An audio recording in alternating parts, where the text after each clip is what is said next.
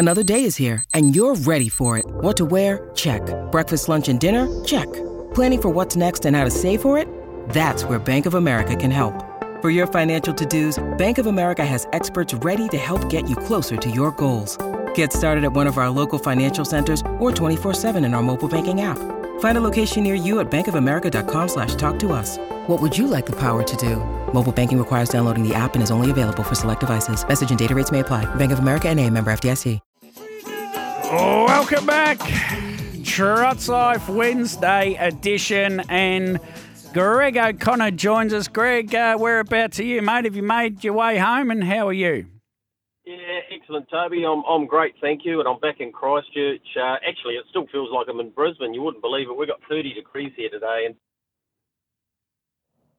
and very similar to 35 degrees I would have thought that I copped over the weekend at Albion Park. But happy to be home, mate.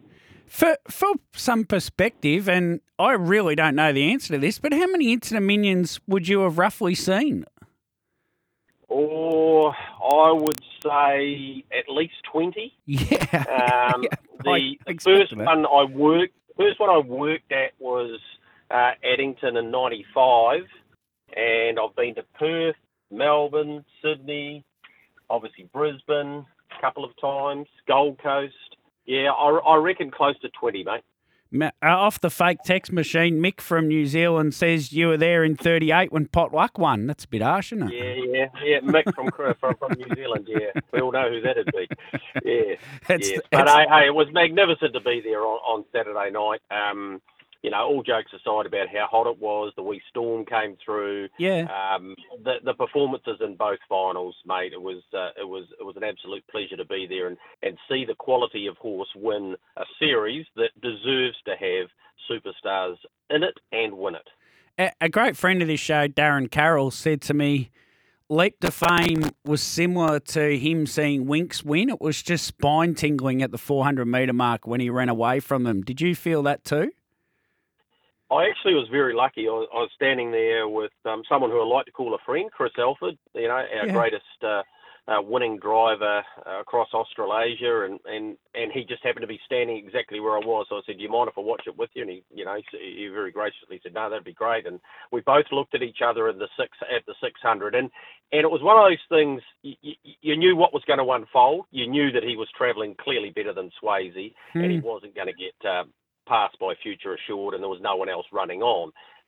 Better Eclipse was in a good spot, but he was never going to run him down. So you had time to take it in, and I actually turned around and looked at the crowd, and obviously being in Queensland and at Grant and Trista Dixon's home track, and the enormous roar when he came into the straight, and then the very rare sight of Grant Dixon saluting. It was a pretty special moment, wasn't it?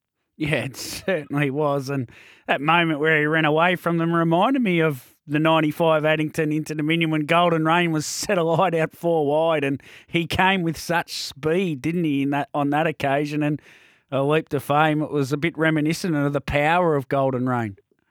Yeah, look, that was a great series with the likes of Blossom Lady, and Desperate Comment, and Choke, and it was just a stunning series. And at the end of the day, actually Chokin might not have been there, but there was some blooming good horses.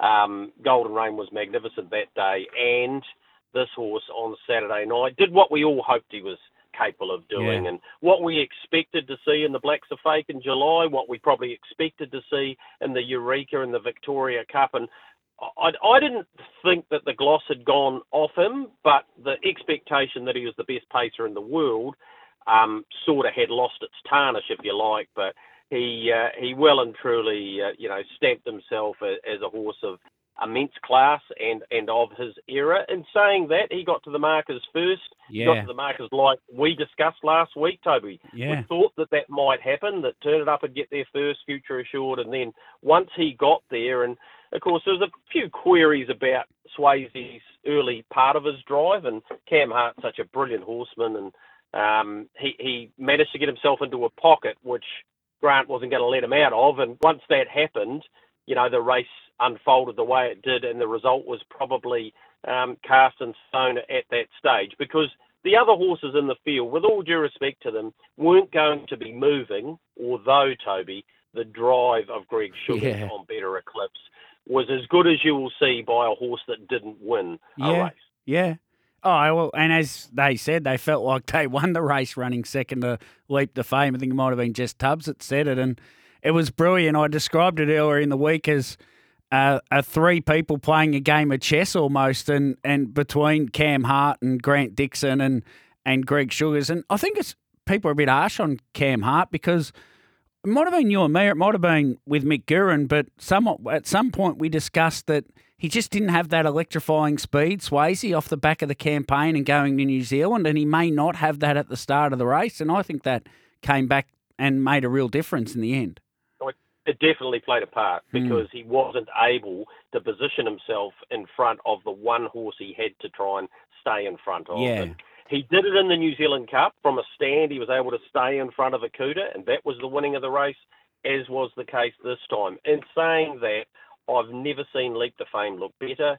The way he paraded, and I love the fact that Grant brought him into the parade ring first. He almost made it territorial. He almost said, "Come on, boy, we're going down there. They're coming into our house," and that's what it made me feel like. And the horse's chest was out, and his parade was absolutely outstanding, and that will always stick in my mind as he laid the platform long before that race even started. Do you think Swayze would have won if he had got the front? I do. It's a little bit hearsay-ish, isn't it? It's a little bit like going back to the Black to Fake and saying if he didn't get a flat tyre, would Leap to Fame have got to him? I'm pretty sure he wouldn't have. It would have been a hell of a race. I'm sure of that. But what it does say, and Swayze's performance to almost fight back and get second was off the charts. You know, when they're running a 53.5 mile rate and over 26.80, like Sitting Park's not a whole lot of fun, is it? And he had the audacity to not only beat the others, but almost beat the horse that got the run behind him. It was a staggering performance from him. I'm pleased to see that he's having a break. It's been a hell of a month for him. I mean, think about yourself. I'm feeling a bit jaded, Toby, after New Zealand Cup, Grand Prix, and an Inter-Dominion. Imagine, and I haven't had a race. So, although going to the Breakfast Creek Hotel most days often feels like you've been in a race. Yeah, I'm hearing you there. Next year, right, there's probably two races I'm looking forward to more than anything at this stage, and that's the Trot Slot race, which we'll get to in a moment. And that Black's a Fake when potentially Swayze and Leap to Fame come together in the middle of next year. I think Queensland Racing will be hoping that all plays out, and to see the brothers go head-to-head again in another massive race in the middle of next year would be huge.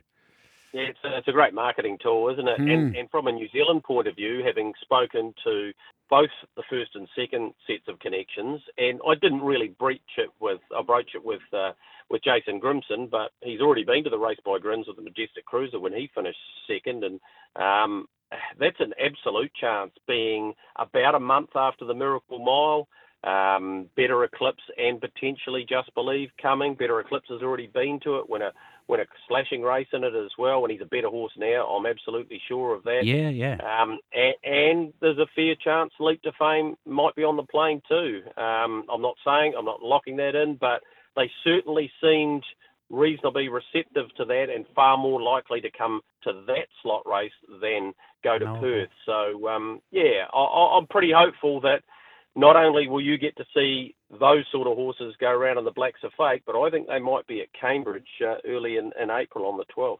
Oh, that makes it a huge night. And Just Believe, how did it feel watching him win? I think Darren described it as just admiration for the horse from the crowd. Yeah, look, I think it was the most dominant trotting performance I've seen in a long time. When you can just dictate a race by Sitting Park, knowing full well you'll get past Mufasa Metro and the rest of them won't be able to get in near you. You talk about Grant Dixon's salute. What about Sugar sitting there at the 100? He was able to look around to the crowd, give them a wee acknowledgement. By the way, this is the best trotter in Australia, and plenty of people telling me Australasia. So if he doesn't go on another European Crusade, then love to see him at Cambridge and taking on Bolt for Brilliance, Muscle Mountain, our absolute best, because that's why we're in the game, Toby. That's what we want to see. You want to see the best horses, and he's up there, Just Believe. Like, that was arrogant on Saturday night. Mufasa Metro, Queen Elida, both excellent horses in their own right. Both went, terrific races, but he was in a different stratosphere. He's in the zone. He's a better horse since he went away, and now he's done what no other horse has done through 2 Into Dominions. And he's got the opportunity next year to do what no horse has ever done and win 3 as a trotter. Yeah. Amazing, eh? Yeah. And why can't he? If he only maintains the level he's at. Now, overall, the time wasn't fast, but as I always say, you only have to go fast enough to win. It's not about setting track records, and he did that so comfortably, and you could see what it meant to Jess and to Greg, and their big group of owners, the I Own a Trotter Syndicate. They're having the ride of their life, and I hope they bring him to New Zealand. I'm probably being selfish there, but I really do, because so do I. I think the people of New Zealand need to respect both of these horses, and until you see them in the flesh, and I hadn't seen Just Believe in the flesh before, until you see them and you see what they're capable of, it's sort of like, oh yeah, it's just another race, but it's just another Group 1. But if you see them live, it's like, wow. This, and that's what a lot of people did with Swayze in the Cup. Like I'd seen him at Albion Park winning the Blacks of Fate, and how big and strong he was. And when he turned up here and won our best race and beat our best horse in Akuta, then people sort of go, oh yeah, I get that now. He is pretty good. Yeah, I've got all intention of being at the Night of Champions. It's going to be a stunning night. What would you do with the Inter-Dominion going forward if you ruled the planet? It'd be in Brisbane. There's no way it'd be in December, though. I think quite clearly you need to run it in April, May, June, maybe May, later in June, maybe, I think. Yeah. That may very well mean the Blacks of Fate goes back to its original slot, which would be about now. And why couldn't you have the Sunshine Sprint as a lead-up race to the 2 weeks of stunning racing at Albion Park, including the Derby, the Oaks, the Golden Girl, all of those great races, the Great Square? Why couldn't you make that every year? I know there's some other states that you have to take into account, but having an Inter-Dominion in December anywhere in Australia doesn't make any sense to me, because it's too hot. The horses don't really enjoy it. It's off the back of our biggest carnival. And Toby, realistically, we're talking about races going forward and wanting to see Kiwis versus Australia, the best versus the best. Yeah. You're not going to get that in December. Yeah. It's not going to happen, or it's very unlikely to happen. Agreed. Greg, thanks so much for your contribution over the last 4 weeks, mate, and earlier in the year as well. Have a great Christmas with the family, and no doubt we'll catch up sometime in the new year. Yeah, for sure. To you and all your listeners, all the very best as well, and it's been a pleasure being on, mate. Thank you, Greg. There is Greg O'Connor. Big fella says, geez, I reckon this fake text machine, Toby, might have a chance of winning the $99 for the most texts. It's making a late charge. Thanks, big fella. Look, yeah, it's a long, long way off your text, big fella. So the fake text machine's contribution hasn't been anywhere near yours. That is for sure. Let's get to the 11:30 news. Garrick Knight will stay in New Zealand in the next half an hour, but the other side of the news, Darren Carroll with some tips for today and tonight.